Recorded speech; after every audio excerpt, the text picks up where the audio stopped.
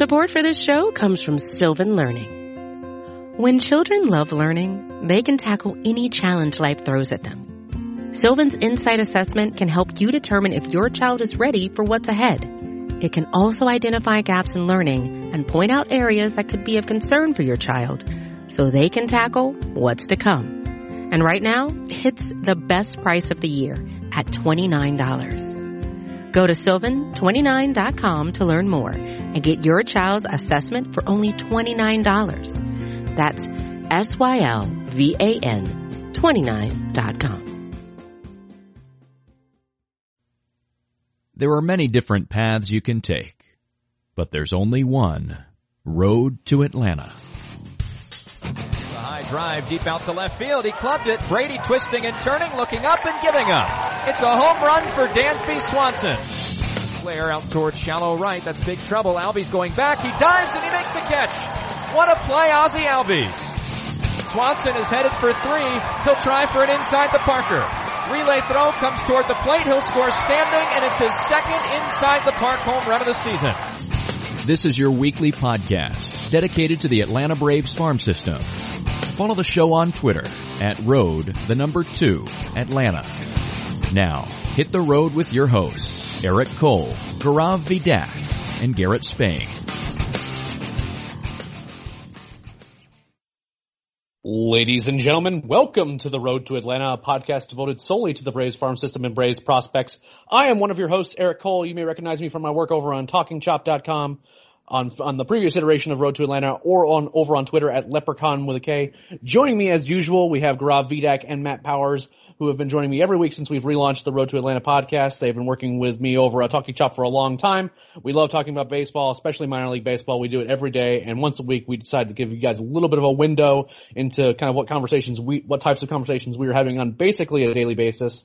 Gaurav, how are you, sir? I'm doing really well, man. I'm excited to drop this video tomorrow as well. Yeah, I'm pretty excited. Make sure that you guys are going over to YouTube because we have a Road to Atlanta YouTube channel now. And there's going to be, Gaurav is kind of spearheading a lot of video work that he's going to be doing. I'll probably be chipping in here and there, assuming we can get Matt to move to the Atlanta area. We can maybe get him involved in that as well. But this is going to be kind of more of a fun sort of shedding some light on the people and the personalities surrounding the Braves. I believe the video coming out is a kind of a longer form interview with maybe some video games involved with Jim Powell. Yeah, correct. So it ended up being what was in place was supposed to be a standard 15 to 20 minute interview, but he was so amazing it ended up lasting almost an hour. So we actually broke it down into about 3 segments, and we're going back and forth. We're playing Call of Duty. It's just a fun time. I'm looking forward to it because I mean I like those types of stories because we do a lot of kind of deep dive analysis of the minor leagues and the major leagues, but the stories of the people behind the people really do matter quite a bit, and we want to kind of shed some light on those types of stories. And Jim Powell's been around for a long time, and I do like him as on the radio broadcast. I greatly prefer the radio broadcast to the television one. It's certainly gotten better this year, but overall I definitely prefer the radio. So it's nice that you had a chance to sit down with him and, we get to know him a little bit better beyond just the kind of, just that voice of the sort of the Braves broadcast. Matt, how are you, man? What's going on with you? Great at this point, just waiting for the draft to approach. At this point, we're really starting to get up closer and find out a lot more information that's coming out, both the true information and the intentional false information that gets put out around the draft. Yeah, I want all of you to love anything as much as Matt loves the draft. I mean, I get probably, I don't know, I would say around 50 messages from him a day, whether it be in our group chat or just to me about what's going on with the draft or what we think's going on with the draft and what could be in play and what could not be in play. And this information changes constantly, and Matt is really on top of kind of collating all that information. Matt's going to have his opinions, and obviously all of us are going to have our different opinions, but what's fascinating is kind of how the narrative and how the where players are going to get picked and what teams are trying to do, how that evolves right up until draft day. And that's going to be something that changes, and we're going to do our best to keep you up to date with that. With that in mind, next week is going to be a big part of that, is that we're going to have one Carlos Collazo from Baseball America, their newly minted draft guru and former Talking Chop writer, where he's going to come and join us, and we're going to do a deep dive into kind of what's going on with the draft. We're going to, try to make sense of what the Braves could be doing and who they're looking at for the moment anyway. Again, we still think there's a lot of information that's being, they're still trying to figure out, what they can sign guys for, who they think are going to be available. So don't expect anything definitive next week, but Carlos is great. He's really kind of plugged into the whole process, and hopefully we'll be able to get some more information. Also, the current plan is to have Kiley McDaniel back on the podcast before the draft. It's a little bit tricky for him because right now he's traveling a lot to watch draft prospects and things like that. We were going to try to have him on this week. Couldn't quite make it work in terms of scheduling. He was just kind of he's bouncing all over the country and having to do a lot of other different stuff, especially with his responsibilities over in Fangraphs. So the current plan is to try to have him on soon before the draft, but I would imagine it would be probably not the week after Carlos is on in some form or fashion. We'll see what happens. But that's not really what we're here to talk about. We're going to be doing a bit of a mailbag episode this go around. In the meantime, while we're kind of in a bit of a holding pattern, partially because there's not a whole lot of crazy news other than the Austin Riley promotion, which Gaurav's going to talk about here in a second. But we're going to go over some few top performers, and then we did ask for some questions on Twitter, and we're going to kind of go over those and go forth. So Gaurav, give us your kind of the top performers, and I'm one of those names in particular is going to, kind of come up. Is going to be a familiar one if you've listened to the last few weeks. So Austin Riley has a 1.212 OPS over his last 10 games over in Gwinnett, and then he comes up here, and after one game, his OPS is even higher. And then but earlier in this game, he hits a home run, or not a home run, but a ball that should have been a home run had he had, if he could bench maybe an ounce more, it would go half an inch more and count as a 2-run. Or hit it anywhere else in the ballpark. Literally anywhere else, and it's a home run. The guy is unconscious right now. He's not getting fooled by anything. Elite speed isn't a problem for him. He's recognized.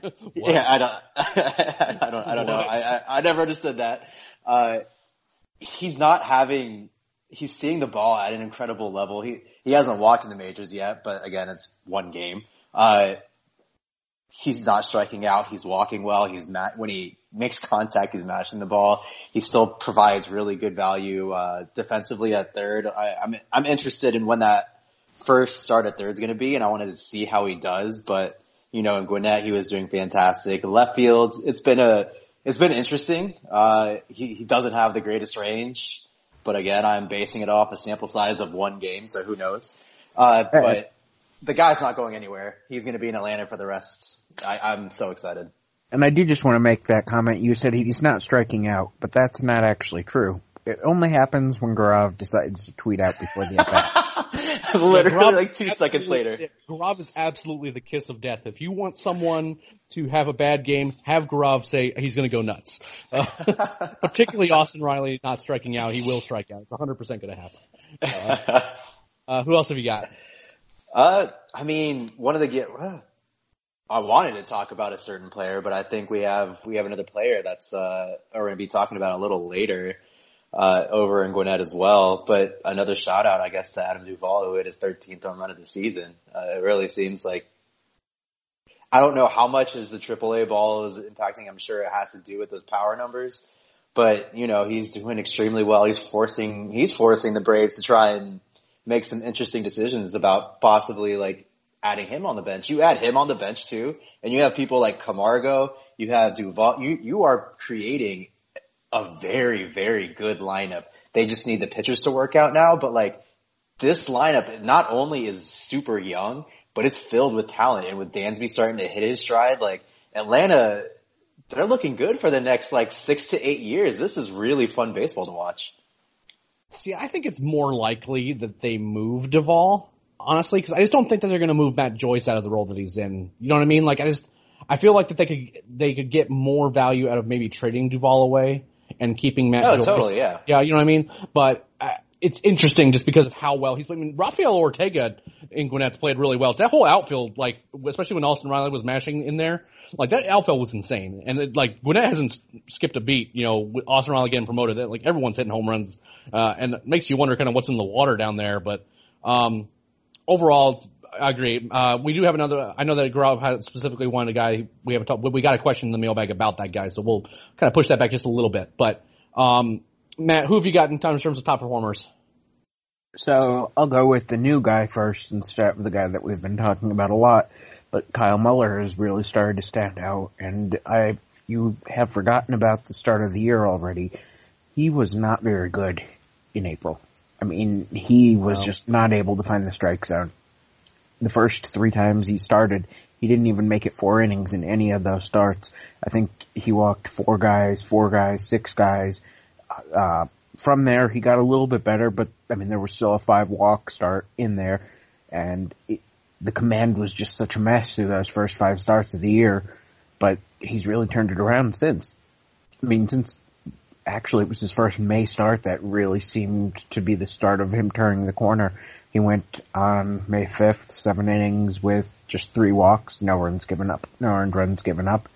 Then another 7 innings on the 10th, he walked 2, gave up a run, and then his most recent start was yesterday, and he went 6 2/3, gave up an earned run, only walked 2. So from a guy who was walking 4, 6, 5, with the lone exception in there being 2 over 5 1/3, to having walked a total of 7 guys over his last 20 2/3 innings. I mean, he's finally hitting the strike zone, pitching well. He's given up 2 earned runs over those 20 2/3 innings. He's also struck out 16 in that time, with a couple 6 strikeout games in there as well. I mean, you can't ask for him to be doing much better considering he's, 21 at this point, and he's already in Double-A. So he's just right now pitching like the guy that we were hoping he would be at the start of the year. It's a little insane that he's 21, because it feels like he's been around for a long. Like this is also including a season where he was held back in rookie ball because like his velocity was down and he couldn't like command the ball to save his life. He is a story of how like Driveline's program. I don't think Driveline's program helps everybody in terms of like, like pitching, their pitching coaching philosophy and kind of how they do things. But I think it really does help some people, and it really helped Kyle. He got his velocity way back up there again, kind of worked out a lot of mechanical issues he had, and he throws gas. Like, it's like 96, 97 now, and like with maybe a touch more if he really reaches back for it. It's all about commanding it, obviously, and there are certainly strides being made. You know what I mean? And, yes, the 28 walks in 39 innings this year is a little bit unsightly, but Matt's 100% right. It's definitely been trending better, and it's something we're watching closely because we really liked Kyle coming into the year, and there's a lot of things to like about in terms of like, the videos that are coming out of the offseason, how hard he was throwing. But overall, I agree. He's kind of one of those guys that we kind of forget about with just the sheer number of pitching prospects. Even in his own rotation, there's a lot of guys who maybe get a little bit more press than he does, but he's been good. Despite the walks, he's still been, limiting the damage overall. So, who else have we got? And the guy that we've talked about before, you just can't not talk about him, Trey Harris. I mean, if you look at his numbers in the last, 9 games or so at this point, he's 13 for his last 27. So he's basically hitting 500 or so since the last time we actually recorded. He's got a homer in there. He's got 8 RBIs in that time. He has walking as much as he's striking out. All this guy is doing is hitting, and he's hitting at a very high level. Like, I just, at this point, don't understand why this 23-year-old who is hitting this, listen to this triple slash line on the year, 383, 461, 586. That's a 1048 OPS. Why is he still in Rome? I mean, you can't ask for him to do anything more than what he's doing. Yeah, I agree. I know it's those early season promotions can be tricky because you kind of have to figure out the spots above you, but he doesn't belong there. He just doesn't belong at Rome. He's too good for that league. He's the best. I think he's the best hitter in the South Atlantic League right now. Not saying he's the best prospect. That's not what I mean. Just in terms of just overall hitting ability, where he's at right now, he doesn't belong there. He needs to be getting to high A. I don't think, given his age, it wouldn't be crazy if they put him in AA, but I think more likely a move to high A is going to be likely, and I would imagine it has to come soon. He's going to hit his way out of the league, and he has to figure out, the Braves have to figure out what they have in him rather than just, let him waste away in Rome. It's just a waste. That's what it is. I mean, the only reason you could think of keeping him in Rome is the outfield defense could use some work. I mean, he's got the athleticism, and I think he's going to end up being a very strong defender in the outfield. I think it's just a matter of the fact that, and I wrote about this earlier in the week, what I saw when I saw the Rome team, that he played so much second base in college that he's getting used to the reads and routes of an outfielder a little bit and just needs that time to develop. But it's the minor leagues, having him make some slight errors defensively where he still has the speed to recover is well worth it to promote him just to keep the bat challenged. Well, my thing about that is if you want to see a guy that get a bunch of fly balls that are actually in play that normally shouldn't be, and you want to see what he can get to and what he can't, you should send him to the Florida State League, because that's where home runs and fly balls go to die. And I don't know. I get it. I get that there's like a lot of moving parts to, moving guys in roster spots, especially position players. Pitchers, you can kind of make things work and, squeeze guys in, with rotation spots and, kind of moving, going to 6-man rotations kind of sorta and things like that. But he needs to be moved up. It's just that simple. The only name I'm going to mention, for mine, because you guys named some really good ones and we have some others that we're going to kind of be covering in the mailbag part of this. I'm going to keep jumping up and down on Hayden Deal until he either proves me that he's not going to just be completely lights out or he's promoted, because this guy's been insane. He has made 7 starts this year, and in 6 of them he has given up 1 earned run or less. The other start he gave up 2. He's striking out batters. He's not walking a ton of guys. He had a 3-walk game and a 4-walk game. All the other ones have been exemplary. Opposing batters are batting 188 against him, and what interests me about him is that I think he could stick as a starter. I truly do. But what's interesting about me is that his profile overall becomes a lot more interesting because he doesn't have the platoon splits you would expect. And we've talked about this a little bit before, is that obviously the lefty on lefty matchup, that's going to favor him. He obviously thrown from that left side. It's going to give, he's going to have some advantages over left-handed batters. But he's actually been performing better against righties. And again, I've talked to a few people about this, and this is going to be an article coming out probably sometime next week, is that he has a really good cutter. I've talked to one scout that said they put a 55 on it right now. And when you have a cutter that you can, and then you also have a fastball that's, a more true, that you can throw 93, 94, and the cutter's 90, 91, 92, something like that, your profile becomes pretty interesting because there's not a lot of guys with like really good cutters. We've seen some in the major leagues. In particular, we've seen like Kluber has a good one. We've seen James Paxton from the left side has a good one. When AJ Minter's right, his is really good. These are all a pitch that you don't necessarily see people who are really good at, and you have to have a lot of feel for. And Hayden seemingly has it. And the guy has a 1.3 ERA, and granted, it's in the Florida State League, so you have to kind of keep that in mind in terms of, how he's getting his outs, but he's striking out almost a batter per inning. He's not walking a ton of guys. His last start, 6 2/3, 1 earned run. He did give up 4 walks. He also struck out 7 batters, and he seems to consistently pitch into the 6th or 7th inning every start out there. He's another guy that I think needs to be moved up, and then they can kind of figure things out from there. With that, guys, we're going to take a quick break and for some advertisements, and then after that, we're going to get to these questions. Support for this show comes from Sylvan Learning. As a parent, you want your child to have every opportunity, but giving them the tools they need to tackle every challenge, that takes a team. Now more than ever, educational support tailored exactly to what your child needs can make all the difference. That's why parents have trusted Sylvan Learning for 45 years as the ultimate teammate in their child's educational journey, instilling in them a love for learning and a passion for reaching the next level. And Sylvan's Insight Assessment can identify gaps in learning and areas that could be of concern for your child. It's a 360-degree view into your child's learning that you can't find anywhere else, and helps ensure that your child didn't miss something in school that might put them at a disadvantage in the future. And right now, it's the best price of the year at $29. Go to sylvan29.com to learn more and get your child's assessment for only $29. That's SYLVAN 29.com.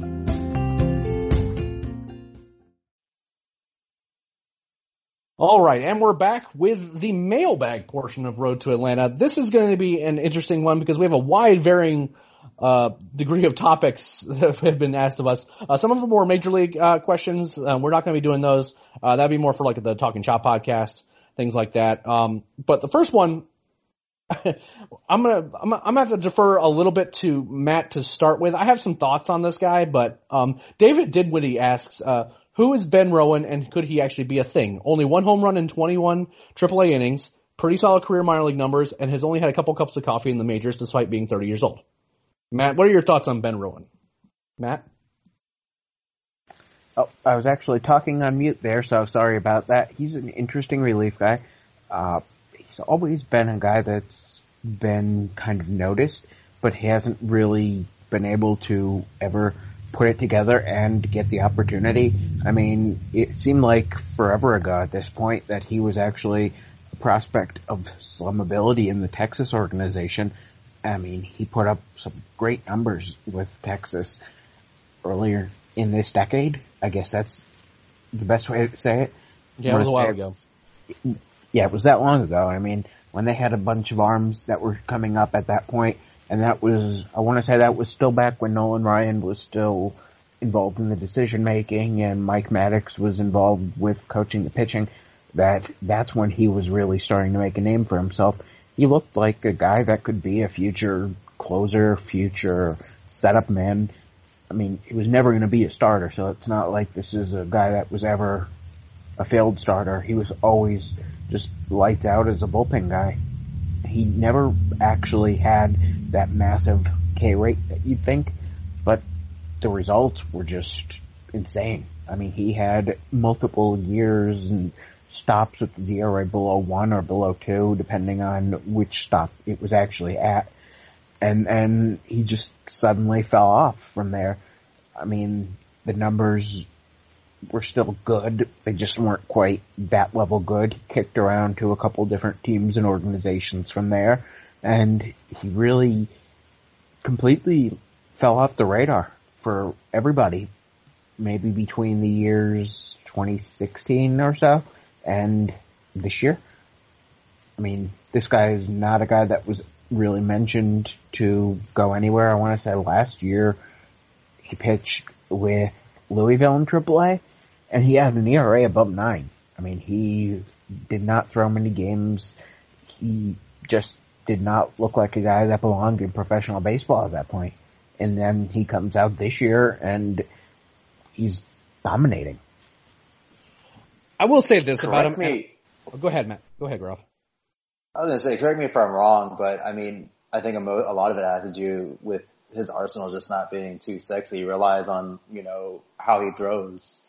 But like his fastball sits in the low 80s, and you see that against major league hitters, and you're a little wary that despite his delivery that it could be hittable. I mean, that's the only assumption I really have as to why he never took that next step. Yeah, I think that the idea that there's just not that many Submariner, and that's what Grov's talking about, is that he does have kind of that super sidearm, almost throwing it like super softball fast pitch type delivery going for him. Grov, I actually need you to look this up on the Road to Atlanta account, because someone with suspiciously similar last name, and by that I mean the exact last name to Ben Rowan, responded to that question on the Road to Atlanta account and mentioned that he not only is still throwing Submariner, but he also added a 3/4 arm slot to like some of his pitches, which makes it kind of interesting. I can't imagine, I don't even understand how that would work. Like sometimes you throw Submariner, sometimes it's 3/4. I'm not even sure what that gets you.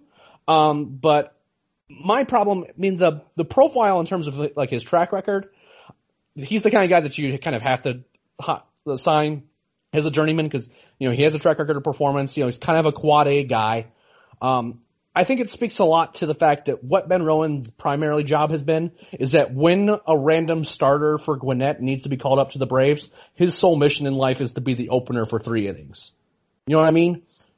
It's not that I don't like him, because I am intrigued by him, but he is a 30-year-old reliever. He's been performing really well. I think his last appearance wasn't particularly great, but for a Braves bullpen that needs something to go right, and no one's really holding on to those jobs, it wouldn't be crazy to me that maybe at some point they at least give him a try at least once.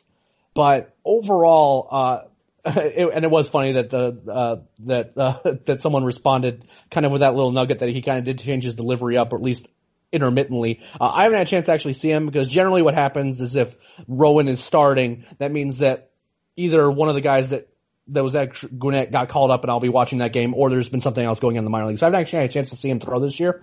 But, in terms of a profile, might give him a chance, but, that's just me.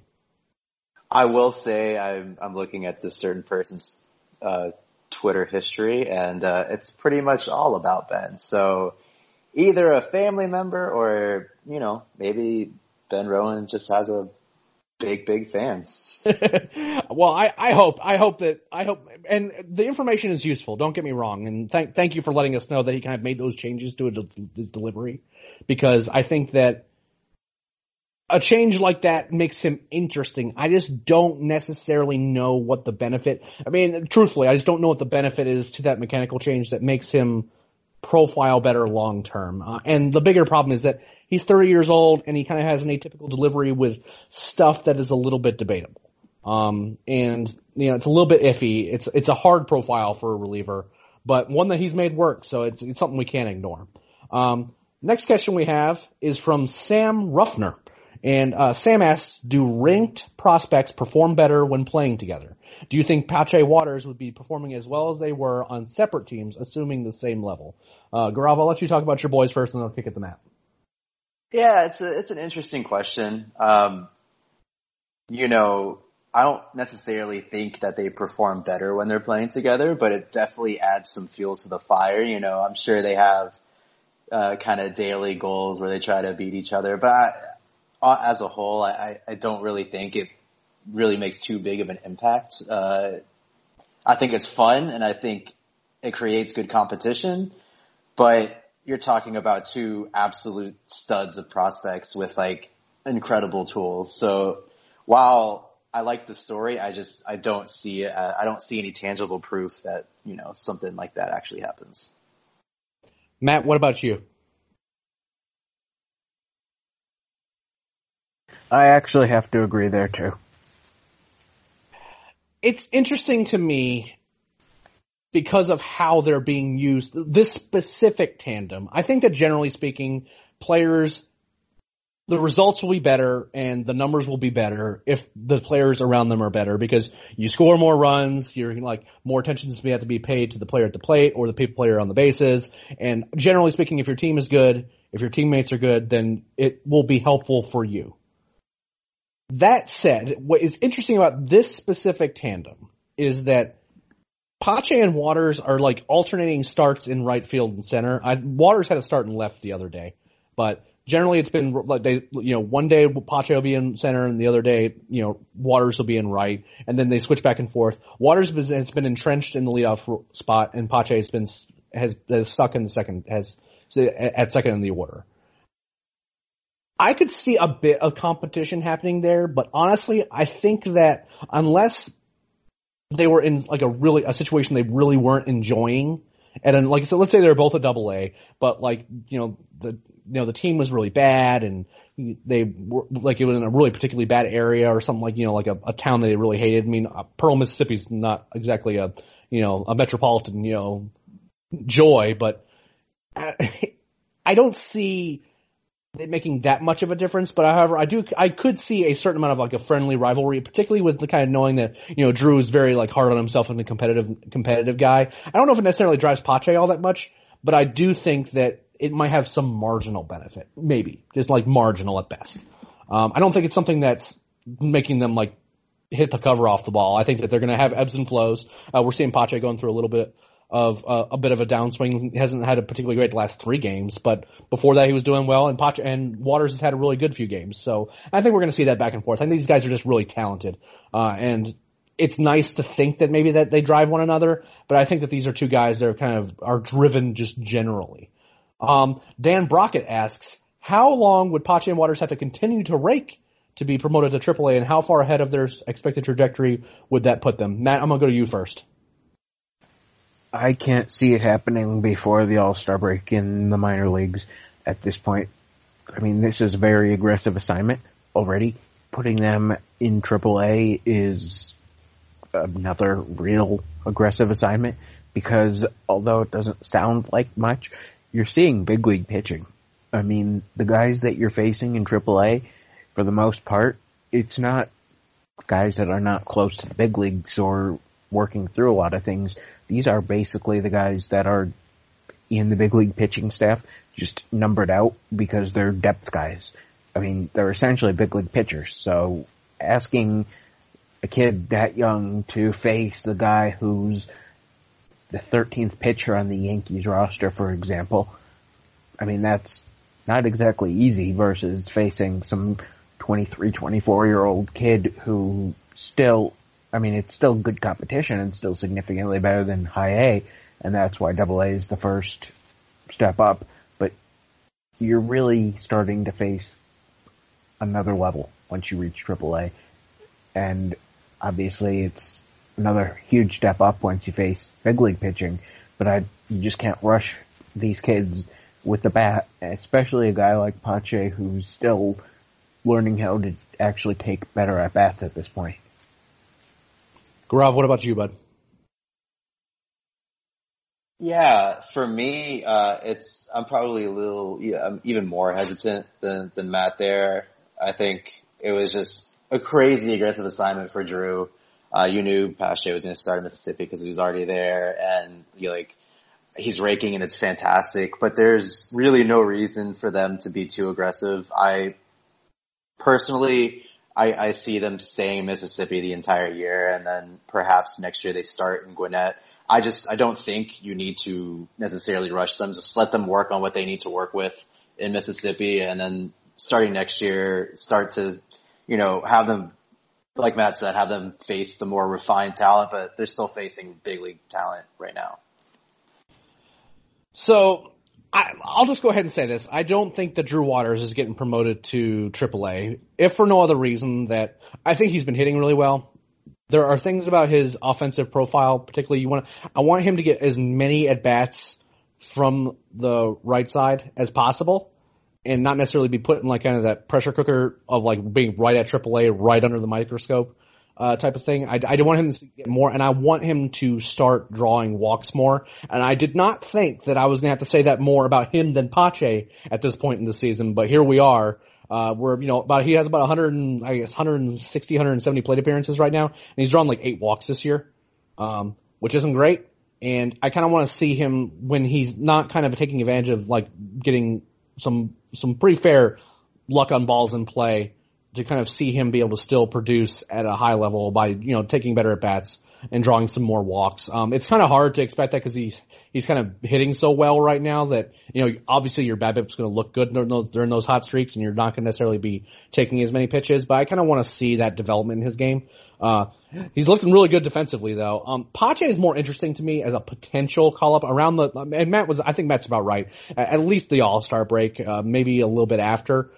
Pache already had some time coming into the year in Double-A, and so kind of if you give him that chunk of time plus maybe a little over half a season, that makes some sense to me to move him, but only if he's hitting. He's not a guy you have to rush. If for no other reason that Gwinnett already has an outfield that you kind of have to figure out what you want to do with those guys, whether it be to use them on the bench or possibly trade them in the case of Adam Duvall or move them up or whatever, because Austin Riley just took the outfield spot in Atlanta, and he's playing in left field right now. We don't know how long Ender's going to be out with that back issue, and that kind of makes these roster decisions a lot trickier. Now, if there's a situation where at the trade deadline or we're getting down to it and, Austin is still playing in the outfield or, moving around between the outfield, third base, first base, kind of moving around a little bit to kind of keep his bat in the lineup because, he's already 2 for 2 tonight and he drove in a run, just a little bit ago. If that's the case and you end up moving on from Ender or something like that happens, then you can kind of start making these decisions about maybe bringing up Pache and kind of seeing where he's at, but I'm not in the big, in both those guys' cases, I tend to agree with the other guys is that give these guys at bats and give them some time because honestly right now there's not a huge rush, a huge need for them. You know, if the Braves decide they want to move on from Nick Markakis at the end of the year for whatever reason, and then they need to rely on one of Pache or Waters, you can still make that same decision. I mean, it's not the craziest notion to call up someone from Double A anyway, but right now I don't see the need to push them that far, especially since they've already kind of semi-converted Austin Riley into an outfielder, and they have some guys on their bench that can, you know, play some outfield spots too if necessary. The next question is from Daniel, and it says, "What's up with Kyle Wright this year? Is it just his struggles sustaining velo and facing orders second and third times through? If so, could he be a long reliever candidate?" Matt, I'm gonna throw this one to you first, and now I've got some thoughts. So this is the same thing that happened to Kyle his junior year at Vanderbilt when he came out. And remember, he came into that year as the likely number 1 pick overall, but he was not very good at all to start the year, to the point where some people were actually talking about him falling out of the first round altogether.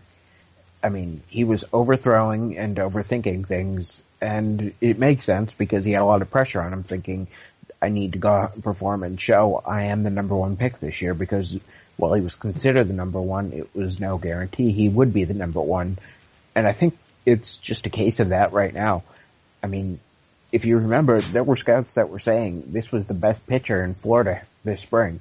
He came out on the opening series, looked great against Philly. I mean, he battled the cold and struggled a little with command because of that, because you can't really control the ball in that kind of cold. But from there, it's just been downhill in the major leagues. Gets sent down, struggles in AAA. And I really think it's just a matter, I mean, the stuff is there. He's a smart kid. He knows what he's doing. But I think he's just putting a lot of pressure on himself and overthrowing and overthinking things right now. And just needs to break and to get his head right to get back to what he is and what we know he can be, just like he did that junior at Vanderbilt when he turned himself back into another candidate for the first overall pick yet again by the end of that spring.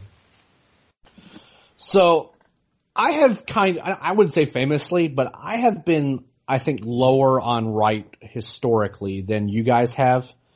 And my reasoning for that has been partially command, and like that, we're kind of seeing some of that. I mean, like it's not like news, and doesn't require a lot of insight to see that, you know, he's had command issues in the past. My issue primarily has been that he looks great the first time through an order, and then one of two things. One of three things happens. Either he has had plenty of good outings, you know, that gone 6 or 7 innings.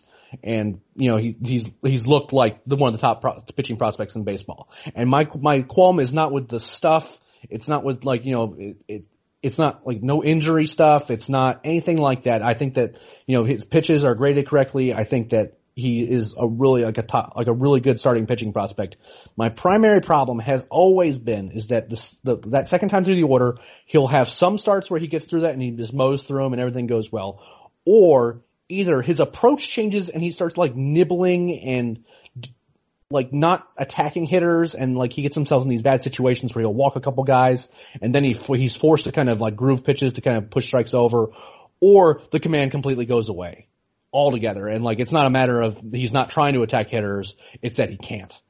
And, you know, all of a sudden pitches are all over the place. He'll bury pitches in the dirt. The breaking ball goes away.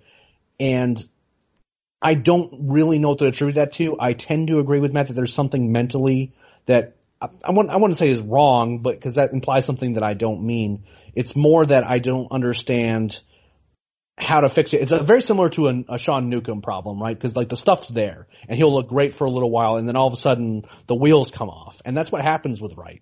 Is that the wheels come off, and all of a sudden he'll have a big inning and a bad inning, and the overall line looks really bad, and it doesn't really tell the whole story. I don't really know exactly what the answer is.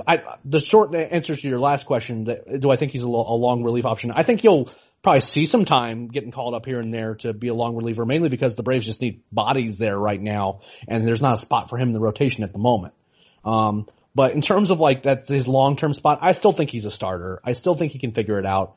The stuff's too good, and it's kind of similar to what we thought about Fulte, and we've thought about other guys in the past. Newcomb's another example, is that the stuff is so good when he's good that you have to make sure that he really does fail as a starter before you convert him into a bullpen role. And I still really like him, but there's concerns that I've had for a while now, certainly since his time in Mississippi, and even maybe a little bit of time before, maybe a little bit of concerns coming out of the draft.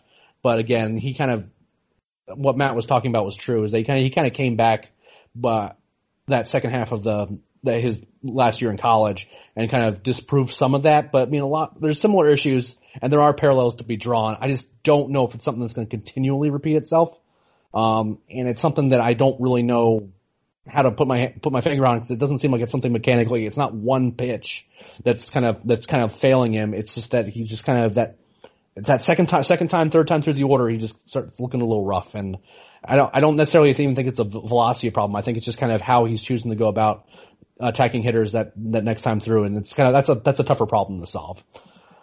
Next question we have from Patrick McCarthy, who is a champion question answer, by the way. Patrick, every time I do a Q&A on Twitter, every time we do these mailbags, you're always in on them. Greatly appreciate you following along and asking questions and participating. We really appreciate it. He asks what's going on with Ian Anderson. He seems to be struggling in most of his starts, especially with walks. Are you guys concerned? Rob, I'm going to kick it to you first. He's a bit of an enigma. You look at the walk rate and you're like, oh crap. But then you see what, even despite like these obvious slight mechanical issues he's having, which is what I believe is the issue, he's still striking out almost 12 per 9. So am I worried about him long term? No. I still think that his ceiling is, I did have him above Mike Soroka, and I know Eric wanted to kill me. But like, and look how wrong you were. Just pure stuff. Ian Anderson is incredible. He just needs a little more time. He's still very, very young. It could be a little, not aggravating, but it could be a little frustrating because he's ready to take that next step. He's ready to take that next step to become that elite pitching prospect, but there's always these slight mechanical changes that cause him to kind of lose like confidence in himself almost. And then he'll fix it, he'll right the ship, and then something will happen again, and then he'll have like 3 bad outings, and then he'll be absolutely dynamic for a month straight where he'll strike out like 11 per 9 while walking under 2, and then he'll have one rough start and he'll kind of, compound himself. But that's just part of being a professional player. He's gonna learn how to put it all together, how to become more consistent, how to turn these bad outings around and show up the next game. Like I'm fully confident in him. I'm fully confident in his skill set. I still think that he has the highest ceiling of any prospect we have, or any pitching prospect we have. So am I concerned? No. Am I frustrated? Yes. Do I think it's going to be a problem for the entire season? No, not at all. Matt, what about you, bud? I think the command has definitely taken a slight step back so far this year, and I want to say that might actually be because the breaking balls have been slightly less than what they were in the past.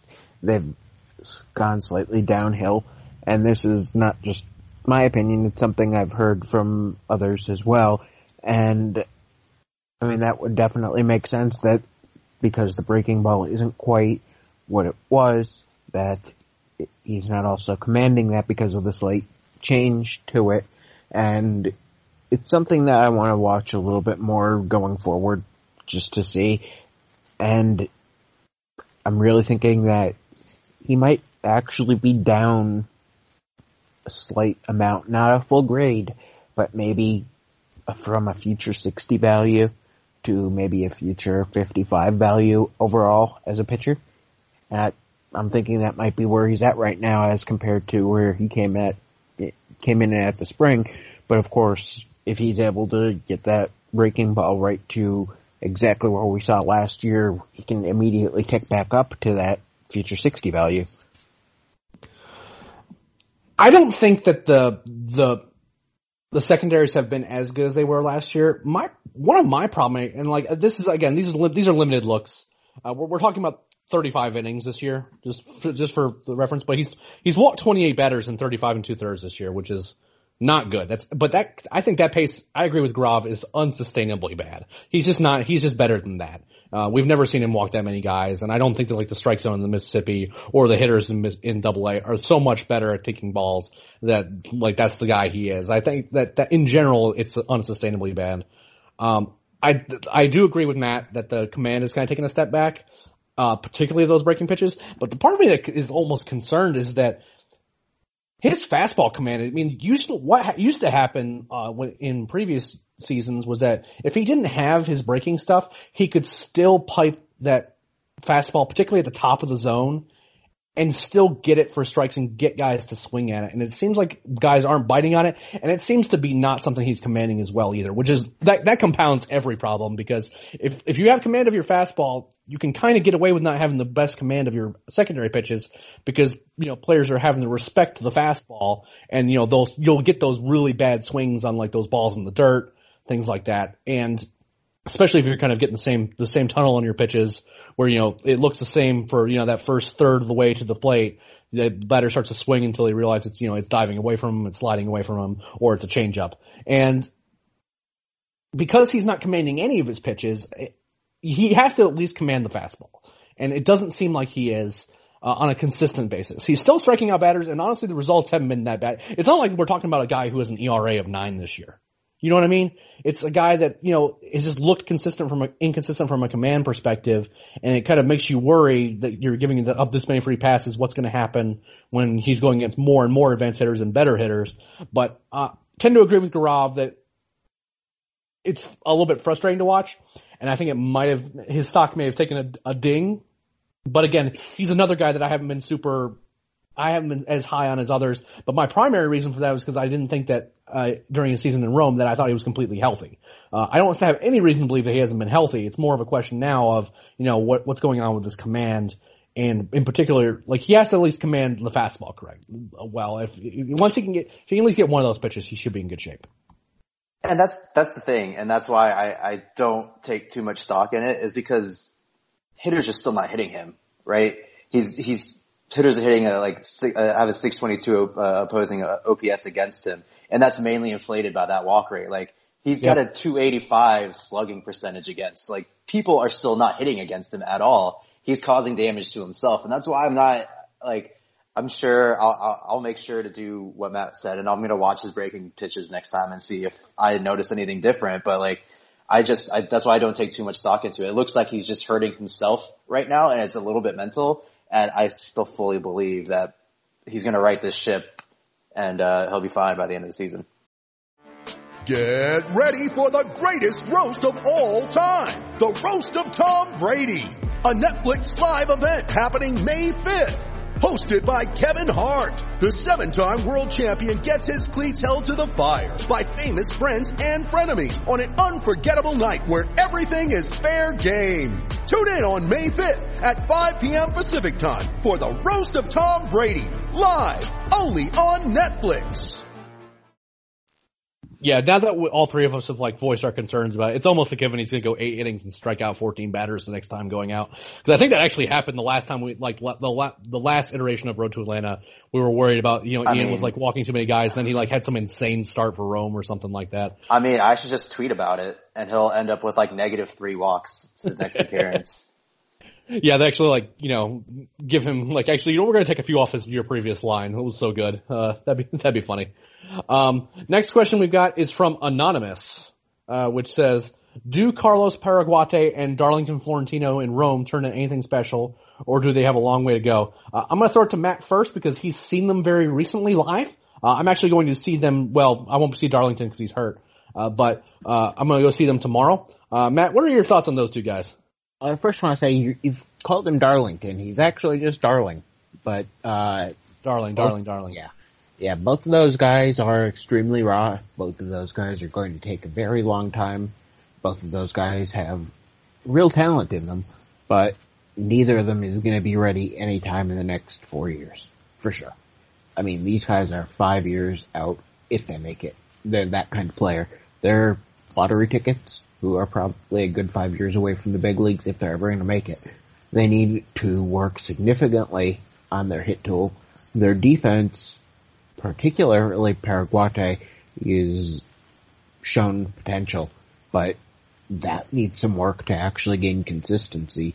I mean, Darling is definitely behind defensively, but Darling has significant power, but he's the John Daly of low A. He just wants to rip it and rip it. He swings for the fences every time. There's huge size. There's plenty of athleticism in his large body. I mean, he's obviously a guy that the Braves are confident in enough that they're willing to challenge him as a 17-year-old by starting him in full season. Now, I get that part of that has something to do with the sanctions taking away some of the numbers and us being a little light in the farm system at that level, but they're still willing to give him the chance instead of signing some low-A minor league free agent that they could just put in the lineup. So, I mean, that does speak to what you have in him. Paraguay is definitely the speed and defense type, and he's got a little bit more pop in his bat than you'd ever expect by looking at his frame and looking at his numbers, but he definitely needs to learn how to make more consistent contact. But both of these guys do have potential. Gaurav, what about you, bud? I can't wait until the two of them join Izzy Wilson to create like one of the most dynamic teams of all time. Like that. No, I pretty much what Matt said. You know, they're super raw. There's like I personally am not gonna like I don't know. There's just so much that they need to improve on right now before we kind of talk too much about them. I do remember your first DM about Darling, Eric, and you're just like, that was a massive man, like a mountain of a man. I swear I thought I was looking at a 21-year-old, and I'm like, who is that? And then someone said it was Florentino. I was like, are you serious? Like, in terms of pure, like as a physical specimen, he really stood out. And then we started watching them during the workout, and a lot of swings looked like he was on roller skates, like his feet didn't really seem to be under him. Very similar to what we saw like early Rome Christian Pache. Is like, like it just felt like he was always off balance. And I like the potential for both these guys, but we're talking about a guy who like in Darling who has a like sub 600 OPS, and then we have Carlos Paraguay who currently has a sub 500 OPS. I like Paraguay defensively. He does seem to have some smooth actions in the infield. Florentino's a little bit more of a, like, seems a little stiffer, and it's kind of hard to see. It's hard to see what he could be simply because he's so raw and he seems like he's still kind of learning things. I mean, you're talking about someone who should be facing high school talent right now. He's so young. Like, it's just really, really too tough to evaluate him against his competition. It's almost unfair. Like Matt said, I'm sure a lot of it had to do with the low minors just being kind of devoid of players because of the sanctions. There's just, they're so far away that I'm happy that we've created this culture where people are asking these questions, because that's incredible. And I love how people know guys like this, but it's not really someone that's necessarily on the radar for at least like 3 years to me. Yeah, it's going to be a while on those guys. They're nice to dream about, nice to kind of keep tabs on, because again, they were really young when they got added to Rome's roster, but don't get your hopes up about them appearing on any top 30 prospect list anytime soon. Ryan Hutchin asks, how hard is it to gauge position player versus pitcher stats when going from high A Florida to double A Mississippi or triple A, since the FSL is such a pitcher friendly league? Do you just take some stats with a grain of salt for both hitters and pitchers at high A? I don't want to dwell on this too long, guys, because we want to try to get through this without making the podcast run too long. So I'll go to Gaurav first. Ish. I tend to shy away from making too many claims about someone until I actually see them, at least like see them on MILB TV, and it's not really something we can do, and they're high A, so I tend to not evaluate too much with players in that league. Matt, what about you? Really, the only thing that I try to evaluate stat-wise without actually seeing a player is the strikeout rate for a hitter. I mean, obviously it's hard to really judge by scouting a stat line, but if a guy's striking out 35 or 40% of the time, you can clearly see that the guy's got major hit tool issues. But other than that, it's more about actually seeing the player and watching them on video, watching them live, than just looking at a stat line. I mean, the stats are comparable in some way, but you really have to know what you're looking at to be able to compare that, because you're looking at, let's say, and I realize this isn't in the Brave system, but how can you compare a guy from Rome to a guy from Asheville in the Sally League? Because Asheville is one of the most hitter-friendly parks out there. So you're going to have to compare not just third baseman to third baseman, for example, but you're going to have to compare third baseman in more of a neutral type stadium to third baseman in an extreme hitters park at that same level. And obviously, when you get up to high A, you're talking about the Florida State League, which is notoriously pitcher-friendly, the California League, which is probably the most hitter-friendly league out there, which includes the PCL, and you're also talking about the Carolina League, which is more of a neutral environment compared to the other ones. And then AA has its own set of environments, so you really have to take all that into account. It's definitely trickier for us because we've certainly tried to scout the Florida State League before, and our experience is there that it rains in Florida every day. And it's impossible. They never play baseball in Florida. Yeah, and we've seen this happen. Like the Fire Frogs had to play 3 games in 24 hours, like just this week, because there were so many rainouts. They had to try to squeeze as many games. I think it was 3 games. It might have been 4, but I think it was just the 3. And like that whole league and that whole situation is really tough. What I would say for you is, yes, you should take everything the numbers that you get with a grain of salt. Especially since you can't watch them live, whether it's a stream, unless you're like they're in Bradenton, which I think is the only Florida State League that has a stream. But look at batted ball profiles. At least look for improvements there. A good example there is Grayson Janista. While his numbers don't look great this year, it's worth noting that he's still walking a good bit. Also, he's increased his fly ball rate, which is going to be worse in that league. And he's pulling the ball more. There are things about his peripherals that don't necessarily show up in the stat lines that you would normally look at. But in terms of those batted ball profiles of like how things are changing, and he's hitting less ground balls and hitting more line drives and more fly balls, those are things we all look at too. So the short answer is yes, we take things with a grain of salt. Coming out of the Florida State League, we do our best to talk to people who are actually watching these games. I was actually talking to a couple people earlier this week about a couple players down there, and it's tricky to be sure, especially since we're both Gaurav and I are in Georgia and Matt's all the way up in Pittsburgh, and it's tricky to kind of see some of these guys live. But at the end of the day, you have to kind of at least get what information you can, as well as just try to make sure you can find some people who have seen them live as well, and put together as complete a picture as you can until they get out of that league, which I hope that they won't be in that particular location for much longer anyway. I'm going to throw this question only to Gaurav because I think Matt has a little bit of a surprise question to end the podcast. This is from John Gree. Is Travis Demeritte for real? Gaurav, what do you think? Yeah, so this is something I actually would love to talk about, and I do think it is legitimate.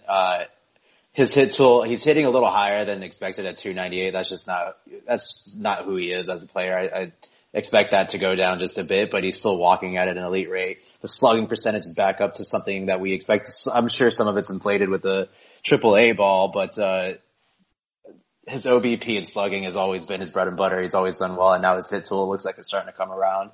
He's becoming a crazy balance at the plate now. He's pulling the ball as much as he's going the opposite field. Everything else is roughly the same. The line drive rate went back up to normal careers. Back when I think his line drive rate is actually as high or almost as high as it was back when he was a Ranger and when everyone was really talking about him a whole lot. Like, I do think it's real. I think expect the batting average to go down. I don't think, cause his swing is so conducive to generate backspin that he is gonna have, he's gonna strike out a good amount because of the level that his bat goes through. But I think this is real. I think he's legitimate. He's not gonna be this incredible stud, but he's gonna be an extremely versatile player that can play many positions. Think Johan Camargo. I'd say very similar type players right now. And, let him play out the season in AAA. I know he's 24, 25 now. I say let him finish out unless he's absolutely killing the ball, and then seriously consider him in Atlanta to create like almost this incredible bench up over in Atlanta. Like when you're thinking about all these players, yeah, the Braves could have a crazy complete team next year, and it's getting me a little excited. Yeah, I think we forget a little bit about Demerit's utility, because he played mostly in the infield for the longest time, and then he kind of converted to the outfield, starting last year in Double-A. I think it'd be kind of like almost the inverse of Camargo in that he'd like see more time in the outfield than in the infield, but I think we thought he was like a plus defender at second base. Third base, I don't think he enjoys a whole lot, but he could feasibly do it, and I think that's his best path, because if any player is going to benefit from the new baseball in AAA as well as in the major leagues, it's going to be Travis Demeritte, just because of his bat path, kind of how his overall batting profile and things like that. I think he could end up being a really interesting player. I wouldn't call like a 900 OPS, like that's what he's going to be when he gets to the majors, if and when he gets to the majors. But I think he could have value, and I think that's the important thing. Now, Matt, go ahead. Yeah, I would expect, batting average to be like 265 to 270, which means his OBP would be closer to like the 350 range, and then you bring down the OPS a whole lot. But the slugging at 526, 450 to 425 to 490 is probably his sweet spot, I would say. But yeah, he's kind of a complete player. I like what he's putting together, and I really hope that it continues. So now we have a note here from our own Matt Powers that he has a question that he wants to ask Gaurav and I, so we are all ears, bud. What's up? So this is not a normal question for us. It's a topic that we wouldn't necessarily touch on normally, but I think it actually is very relevant timeline-wise.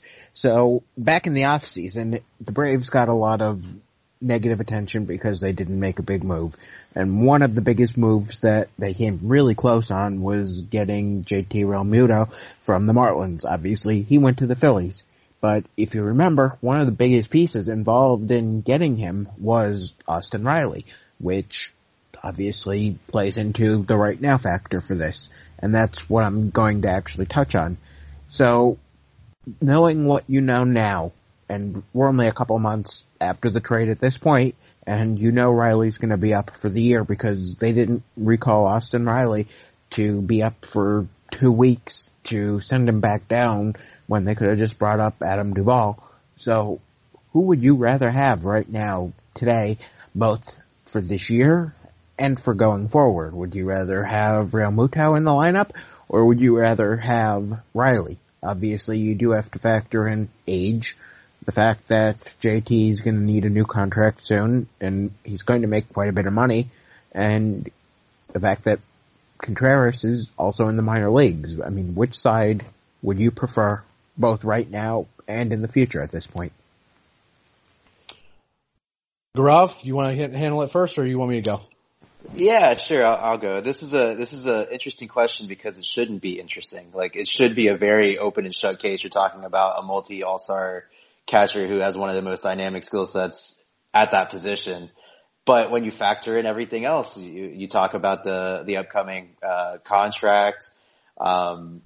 It creates a little uncertainty, and it's really surprising. I think I have to be responsible and say JT, but the fact that this is an actual question makes me very happy inside. Yeah, my issue with some of this sort of hindsight stuff is that no one in the three of us thought that Austin Riley was going to be mashing at AAA and in the major leagues the way he is right now. And that doesn't necessarily we've liked him for a long time. We've probably liked him and known about him longer than most, right? So I don't necessarily think that it's fair to say that the Braves really got lucky to not trade for Realmuto, because Realmuto has still been good this year.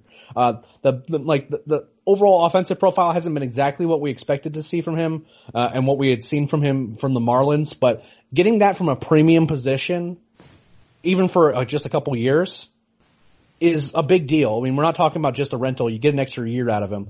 However, I will say this. I tend to agree with Grav that I think that the correct answer is still you prefer Real Muto. You can revisit this down the line, and if, Austin Riley has 30 home runs at the end of the year, then obviously that changes the calculus a bit. But we're still talking about a guy who's still just a prospect, and who still has had a track record of some things that haven't always gone right. And while that's an easy thing to talk about, like look how good he's hitting now, look how dumb these guys were for wanting to trade for Real Muto, et cetera, et cetera. The bigger problem was that it wasn't just that the Braves had to trade Austin Riley, it was that they're going to have to trade a big package. The Phillies put together a real package to go get it, to go get Real Muto, and I respect that. It wasn't just simply, the Braves were unwilling to trade Austin Riley, it was just the sheer amount of the whole package. But I will say this. JT Real Muto is going to be a free agent at some point, and it's probably going to, and I don't necessarily think that he would, it's not a given that he extends with Philly. And if that's the case, there is a situation, particularly with the Braves' current timeline. It depends a little bit on William Contreras, but it's still possible. I would laugh so hard if Real Muto just ends up as a Brave anyway. You know what I mean? It might not, maybe not the trade that that we were hoping for this year, but it's not a crazy notion to think that, the Braves could see maybe Contreras isn't the long-term answer. I still think Contreras is really good. But, maybe that they go ahead and get Real Muto anyway, just in free agency. So that's my long story short, saying that I would still think that's Real Muto, just because of the certainty at a premium position. But the Braves are not in a bad position right now. I mean, the catching platoon, Flowers and McCann have been really, really good. And obviously Riley's been at catcher, and Riley's been really good, this year in general. So it's not something that I lose a lot of sleep over either, if that makes any sense. And I actually have the opposite opinion of both of you guys. I mean, if you remember anything that I said in the off season, I was higher than anyone on our catchers presently. I'm talking McCann and Flowers here. That I thought those guys are significantly above average catcher. I mean, when you combine them into one position instead of two different guys, when you look at their combined production, you're getting a very good offensive catcher, and you're getting a lot of veteran leadership from that. And I think while I didn't expect Riley to be this good, I did expect him to be up fairly early in the season. I was probably thinking June or so at the start of the year. And he adds something that the Braves don't have, and they still wouldn't have had if they had JT, because Riley's probably the best pure power threat in that lineup right now. And JT definitely would not have been that guy. So you're saving money. You're saving Riley plus whatever else you were going to have to give, and there was definitely quite a bit more. You're saving money, even though it's a slight downgrade at catcher, and I don't think it's quite as big as the downgrade that some people would have made it out to be. Obviously, having JT in there is the best catcher in the game, but the guys that we have in there right now, for everything they bring, the complete package, they're very good. And having that extra power threat in there, plus having the age that you're going to have to give JT that big contract to actually keep him and make that trade package worth it, definitely puts things in the favor of Riley's side for me. See, that's where it gets a little bit tricky for me, and we'll just end here and say that there are positives for the Braves not doing that deal, right? Is that they still get to keep Riley. Obviously, he's been really good. I didn't necessarily think he was going to be up by June, mainly because the primary problem was that since he wasn't getting time in the outfield, particularly in spring training, and that his place as an outfielder wasn't something that we were necessarily factoring in for. Because the Braves signed Donaldson, it makes it tricky to try to get him in there unless Donaldson's injured long term, and that kind of creates separate problems, right? But this is something we can revisit once we get through the whole season, and then we see how the catching tandem of Flowers and McCann performs, because I completely agree. They've been insanely good. I think it's been catcher's been one of the better positions in the lineup just because Flowers was really hot. McCann has had his moments and has been driving in runs. And, in terms of managing and pitching staff, you can't ask for two better guys. I completely agree with that. But these are two older catchers, and I don't necessarily want to put a grade on a move when we're kind of part of it, we're factoring in is just how good McCann and Flowers have been when we don't know how they're going to be overall a full season. And I just don't know if both those guys are going to make it through a full season healthy. I mean, we already saw McCann miss some time, with a hamstring thing, and it's just a hamstring. We haven't had any reason to believe that's something that's lingering. He's still been playing recently, and he's been playing well at that. But I don't necessarily want to draw too many conclusions from that sample size to say the Braves ended up better overall, because I think that there's room for both Real Muto to be better in Philadelphia and for the players that we're talking about on the Braves side to be worse. And I don't think there's necessarily a wrong answer, really, because, I mean, like, obviously the Braves have it's turned out really well for them in the short term, in terms of not having to give up these real assets. And the biggest part, I think, is what Matt mentions, is the extra part of that package is going to be Austin Riley plus other real, like, major league ready assets. And that's a big package to give up for any player. And the Phillies, they ponied up, they gave up Sixto Sanchez, they gave up like a major league ready catcher. They gave up a lot of real assets to go get him. And, I can respect it. But for me, I think it's still, I would prefer Real Muto, but at the same time, I respect the decision not to, especially since I don't know exactly what Miami wanted in terms of the overall package. But if it's just like, well, thank God they didn't get rid of Austin Riley. It's not just trading away Austin Riley. It's just that total package, if that's too much, it's too much and you can't do it. And that's kind of where my general thought process is. Any last thoughts before we let our listeners go? That's it from me at this point. I'm just excited to get on next week and talk to Carlos and talk more draft, because I can't wait to talk more draft. That'll be another episode where I just sit here, because Carlos is, like, seriously one of the most intelligent baseball minds I've ever come across. So it's gonna be fun to just shut up and listen to Matt and Carlos. He's not here yet, Gaurav. You don't have to start sucking up to him yet. Although Gaurav is not wrong, Carlos is great. I mean, as much as I know about the draft, Carlos definitely knows more. I'm hoping he gets mad at me because of my top 900, and then a week later he had to put out a piece that was like the top 400 in the draft or something like that. I'm hoping he brings that up. I think he might be a little mad at me at the moment, because without realizing it, and I want to apologize to him, I criticized Eric's tweet last week about Langeliers being a possibility for the Braves at 9, not realizing that Carlos had just put a mock draft up with Braves taking him at 9. So I had not realized it and started criticizing it, and Carlos jumped in and made a comment on that, and I'm thinking he might have been defending his information there, and I did not see that at that point. I saw it after the fact, but sorry, Carlos. Well, I've talked to Carlos since then, and he's certainly willing to come on the podcast, if only to shout at Matt, and that's totally fine with me. But we're looking forward to hearing from Carlos next week to talk about the draft. Lots of draft talks have been coming up. I'm just going to give you guys a heads up about that now. That's why we did the mailbag episode, because we're going to try to get you caught up on prospect stuff, because the next few weeks for us, leading up to the draft, it's going to be a lot of draft talk, just because it's going to be a big part of the year, both for the site, as well as kind of what we're doing, because this is going to be a big part of what the Braves are going to be adding to the farm system over the next few years. We don't expect them to have a high draft pick going forward. They're not going to be signing guys in the international free agent market for the next couple of years. So this is going to be the wave that's going to be like the last wave for a while, without kind of really digging in with the scouting department and maybe getting a little bit lucky in some later round picks. So with all that said, guys, make sure you follow the podcast on Twitter at Road2 Atlanta. You can always, if you want to listen to this podcast, or if you want to listen to the Talking Chop podcast, you only need to subscribe to one feed. That's the Talking Chop feed on iTunes. You can find us on various platforms, Stitcher. You can find us on iTunes. You can find us all over the place. We really appreciate all the support since the podcast has came back. It's been a lot of fun for us. Unless we have anything else, guys, we'll see you on the road.